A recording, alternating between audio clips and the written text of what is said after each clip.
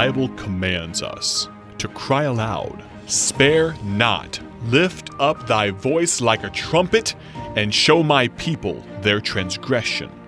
This is the Cry Aloud broadcast with evangelist Ted Houston. Thanks for listening in, and if you've been listening on a regular basis, you haven't missed any broadcasts. We're talking about America, blessed of God, why?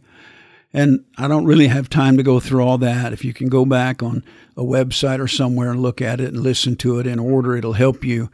But just suffice it to say, we've proven through Scripture and through history that God has blessed this country, and that America really was, I believe, ordained of God to be established so that we could get the gospel around the world to a lost and dying world. Because God doesn't want anybody to go to hell, but He knew that He had to have some people, some place that would get that done, and that's America. And that's why we're so blessed.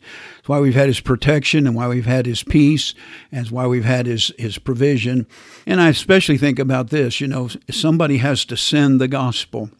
And America's wealth, I believe, is a result of the fact that God wanted us to have the money to send the gospel. And so I want to look at some things about riches, and God has given us much. Number one, I want us to look at 1 Timothy 6:17. It says, "Charge them that are rich in this world, that they be not high-minded, nor trust in uncertain riches, but in the living God who giveth us richly all things to enjoy." I want to say, number one, to American Christians, we're supposed to recognize, and all Americans, we're supposed to recognize who gave us our riches. The living God who giveth us richly all things to enjoy. Can I tell you something, dear friend? A lot of people don't believe this because of the lie of evolution and other things.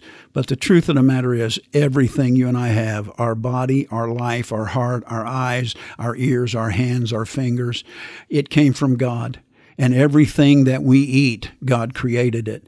And all the water we drink, God created it. And all the things that we make our clothes from, and all the things we make our homes and our cars from, everything came from God. He has richly blessed everybody in the world, but America especially has prospered financially. And He says to them that are rich in this world there in 1 Timothy 6, that they don't be high-minded. I believe America's in trouble because we've forgotten that God is really why we're rich. And many people today are anti-God. They hate God. They're atheistic, agnostic, and at best, they don't recognize God. They think, boy, I've done all this all myself. Do you know that God's Word teaches capitalism? God says if a man will not work, let him not eat. God says that a person ought to look well to his crops and his things. God says if a man provide not for his family, he is worse than an infidel. God says that a man's reward is the fruit of his labor. He said, your riches, if you labor hard and you get more, that's my reward for you, doing what you're supposed to do. God is not a socialist God. He's a capitalist God. If you're not going to work, you don't take from the rich and give to the poor. You don't do that. You give everybody a chance to work, and if they work and they work hard, then they can work as hard as they want to make what they want to. That's one of the fruits of Christianity, and God gave us that from His Word. We're supposed to recognize who gave us our riches. Number two, we're not supposed to put our faith in our riches. In that same verse, it says, "Charge them that are rich in this world that they be not high-minded, nor trust in uncertain riches, but in the living God, who giveth us richly all things to enjoy." Can I say something to you? In one day, Job lost all his riches, and he said this, "The Lord hath given, the Lord taketh away." Truth of the matter is, dear friend, you better not trust in your riches.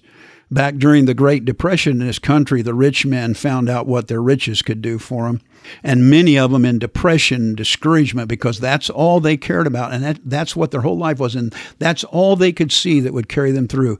They dove out of windows and committed suicide because they had trust in riches. You should trust in God. It's God that's providing for us. It's God that's keeping us safe. It's God that's giving us these opportunities and the breath to breathe and the hands to work. And it's not real smart for you to start acting like God is nothing or totally rejecting Him and not remembering Him and not thanking Him and just being proud of who you are and what you did. Because, dear friend, God can take that away in one swoop. I've known many a man who's lost everything, and if they didn't have God, they had nothing. We'll continue these thoughts about the blessings of God and how we should look at it in our next broadcast.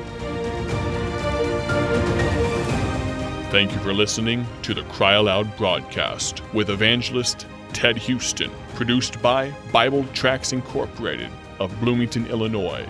Visit BibleTractsInc.org for more information.